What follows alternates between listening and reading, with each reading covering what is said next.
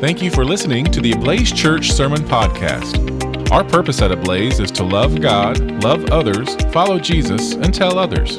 If you are looking for a church home in the Tulsa area, we'd love to have you join us for worship on Saturdays at 6:30 p.m. or Sundays at 10:30 a.m. For more information, please visit our website at ablazechurch.org. You know, the band worship team sang about empty me. For the children of Israel, the only way God could empty them was to send them into exile, where they lost everything, their home, their money, their keys, their cell phone. And that was the way God emptied them, so he could fill them with himself. That's part of the benefit of being a child of God. Even though you've lost things or lost everything, you still have hope. It's a benefit that God gives us because we can never lose him. Did you hear the one about the gentleman who fresh grad from college? And boy, he thought he was the next best thing for the corporation. He did an interview, his first interview with the corporation. An HR person kind of after the interview said, "What kind of a salary are you looking at?" And boldly he proclaimed, $250,000 a year. "Oh," said the HR lady. And he said, "And I want good benefits." "Oh, okay. How about 5 weeks paid vacation?" Shook his head. "How about 5 weeks sick leave paid?" Shook his head. "How about a new car every 2 years with a gas card?" Young man shook his head. "And we'll make that car a Corvette." "Wow," the young man said. "Are you kidding?" The HR lady said, "Yes, I am, but you started it." You know, when it comes to benefits, it is our God who gives us the best benefits. Okay? It is our sinful nature that wants to say, "I deserve it." But you don't deserve it. Grace is God giving us things we don't deserve. And one of the greatest things that he has given to us as a benefit is our hope. Our hope is built on nothing less but Jesus Christ and his righteousness. How many of you ever heard this? When in a mixed crowd or in public, don't talk about religion and politics. Oh, really? Why is that? Because it causes divisions, divisive. Well, I'm here to talk to you about religion and politics this morning. And we're going to do that by taking a look at a group of people that God sent off into captivity. They had no religious affiliation with the folks in Babylon, okay, but they could be political. They could be good, I'm going to say, representatives of their politics. Now, the Greek word for politics comes from poly, city, and to be involved in politics, the same word is used for citizen, a citizen of a city, okay? And they were citizens of Babylon. And what we're going to look at today is God's plans for them. And I want you to think of your citizenship. Are you a citizen of Tulsa, Broken Arrow, Bigsby, Jinx, or Wausau? How about your political affiliation? Think about that just for a moment. And let's take a look at what the Lord says to these folks who he had to empty in their lives so that he could fill them. Verse 4. And let me give you the background here a little bit. It's 600 BC. That means 600 years before Christ walked on earth. Okay? God made a promise. Make me number one in your life. Follow my commandments, and you'll always have the promised land. Go chasing after false hopes, false gods, and you'll lose the promised land. Guess what they did? They went chasing after false gods, all these false hopes, okay? And God removed the promised land from them, sent them off into exile, and there, though they lost everything, they didn't lose God and his promises, and that's where we're going to pick up the story. Jeremiah says to him, "Thus says the Lord of hosts, the God of Israel, to all the exiles whom I have sent into exile." He did this. That is, God did this to them. You might say, "Oh, that's terrible that they had to go through this." Well, it was the only way to save them. It was the only way to empty them and fill them with God. From Jerusalem to Babylon. Now notice what he says, verse 5. "Build houses and live in them. Plant gardens and eat their produce. Take wives and have sons and daughters. Take wives for your sons and give your daughters into marriage, that they may bear sons and daughters. Multiply there and do not decrease." What is he saying to them? Be good citizens. Be responsible. That's the first thing. Be responsible. Think about it. If you're going to build a house, you got to be responsible.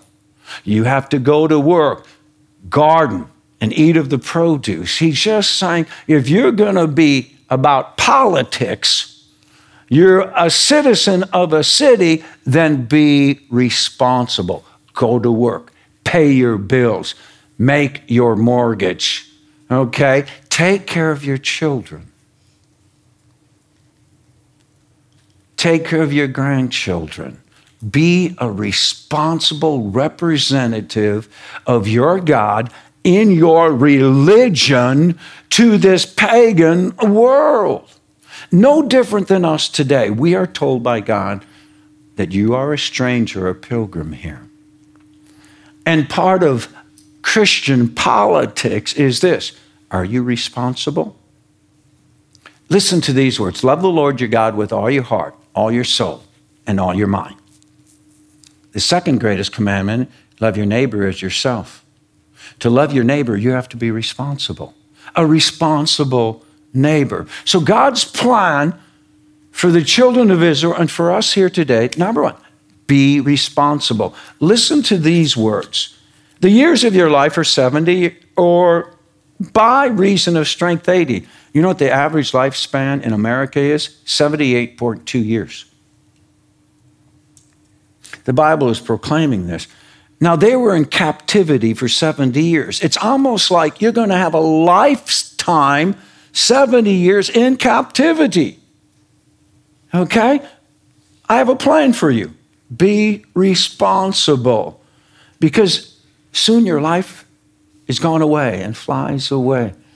Yeah. What are you going to leave behind? What is the legacy? Be responsible. Be, part 2, be prayerful. Be prayerful? Yeah, you're in captivity. Listen to what he says, beginning with verse 7. But seek the welfare of the city where I have sent you into exile. If you're a good citizen, then you're going to be concerned about your city, your state, your country, and pray to the Lord on its behalf. When's the last time you prayed for Broken Arrow, Tulsa, Bigsby, Owasso, the state of Oklahoma? When's the last time you prayed for the mayor, the president of the United States, the vice president, the Congress, the House, the leaders? When's the last time you prayed for your teachers who teach your children? God calls us to be prayerful. You know why we pray? It works. If I didn't believe prayer worked, I wouldn't pray. But I believe it works, and I know it works. That's why we pray. You know it works. And Paul is telling these exiles, pray for the welfare, and you'll find your welfare. Listen to these words. First of all, then, 1 Timothy 2:1. I urge that supplications, prayers, intercessions, and thanksgivings be made for all people. That's who we are. That's God's plan for us. Okay? You know, why is it when we talk to God, it's called prayer? But if we tell somebody God talks to us, it's schizophrenia. I want you to know, you pray to God. Not only does he promise to listen, but he'll talk to you. And one way God talks to us is through his word and sacrament ministry. Through the word of God, God is proclaiming his promises and his blessings and his benefits to us that should make us go, wow! Okay? And that's why it is Jeremiah who says these next words. Verse 8, for thus says the Lord of hosts, the God of Israel, do not let your politicians, your party, or I'm going to add this, your pastor who are among you deceive you. And do not listen to the dreams that they dream, for it is a lie that they're prophesying to you in my name. I did not send them, declares the Lord. God is only going to send prophets, preachers, leaders that are from him that proclaim the word of God. That's why it's so important that we're always in the Word of God, that we're studying the Word of God. Listen to what is said by Peter concerning this salvation. The prophets who prophesied about the grace that was to be yours searched and inquired carefully. As a good citizen, as someone who prays to God and knows it works, we also have to be very concerned and we have to study and we have to be careful when it comes to the Word of God. How do you know if someone is sent by God? Are they proclaiming the Word of God? How do you know if a preacher is saying the right thing? Is it coincide with the Word of God? How do you know about the sanctity of life? What does God say about life? How do you know about the sanctity of marriage? What does God say about marriage in the Bible? For this reason, a man will leave his father and mother and be united to his wife, and the two will become one flesh. How do you know about salvation? Is it by works what you do? No, you know from Scripture that if a preacher says anything but by grace through faith are you saved, not of works, lest any man should boast. If you know your Scriptures, you know this. If somebody stands up and says Jesus is not God who created the heavens and the earth, you should say, no, I know Scripture. I know what Jesus said. He asked the religious leaders, why do you want to kill me and stone me? Because you, a mere man, claim to be God. He claimed to be God. He had control over the wind and the waves. And he's made it very clear, no one goes to the Father except through me. If somebody proclaims another plan of salvation that doesn't include Jesus, you know they're not sent by God. You know it is a lie. Why do you know that? Because of the Word of God that you have in your hands. And you can study and I can study. What is God's plans for us?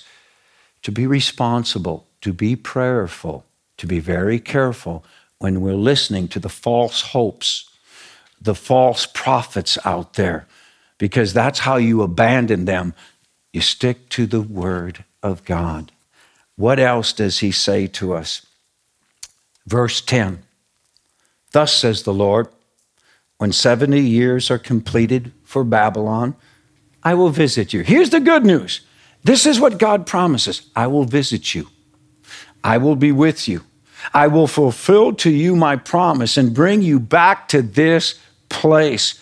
For I know the plans I have for you, declares the Lord, plans for welfare and not for evil. Plans for good, not for evil, to give you a future and a hope. Where's our hope based?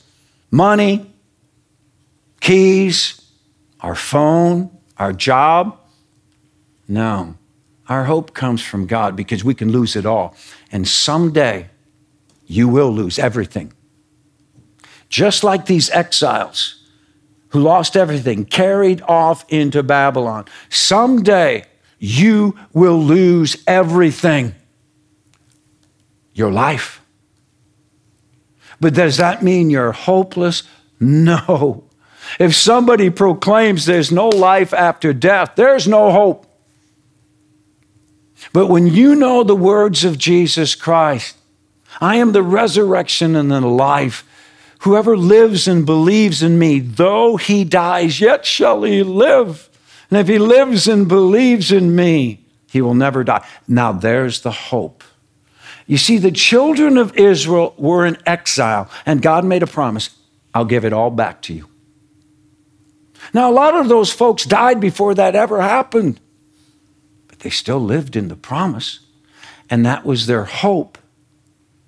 You see how God filled them once he emptied them was with hope for the future. You see, as we build homes here, Jesus is building a home for us in heaven. As Christians, we have the unbelievable benefit, of being dual citizens. We're citizens of this world and the next. That's why Paul said to the church at Philippi, when he wrote his letter, to those saints who are in Christ Jesus living in Philippi. Saints who are living in this world at this time, but yet have this dual citizenship, a citizenship in heaven. That's where our faith is. That's where our hope is. Listen to these words from Paul. So then you are no longer strangers and aliens, but you are fellow citizens with the saints and the members of the household of God. This true historical event with the children of Israel also represents our life. We are aliens and strangers here today in this world.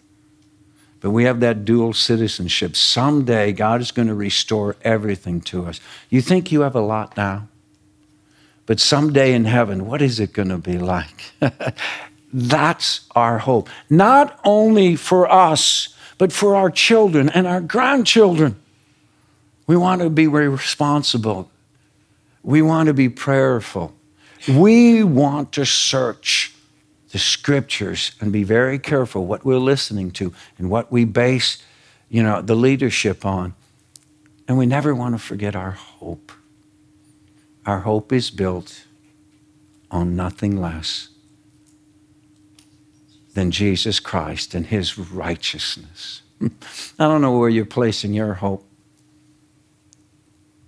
but I'm here to tell you need to place it only on Jesus Christ squarely. And he will restore everything. You may lose things. He makes a promise, I will restore everything. And what he says to the children of Israel, listen to this reflection. It's the same thing, what Jeremiah said, Jesus said, and what Jesus said, Jeremiah said. Listen to these words. Then you'll call upon me. You'll be filled. And come and pray to me, and I will hear you. You will seek me and find me. We have a God we can find when we seek him with all our heart, and I will be found by you, declares the Lord, and I will restore your fortunes and gather you from all the nations and all the places where I have driven you. That's about the future. For each of us. Listen to the words of Jesus. Ask and you shall receive. Pray and I'll answer you. Seek and you will find. Seek the Lord and you will find him. Knock and the door of heaven will be opened unto you. That's our hope. Amen.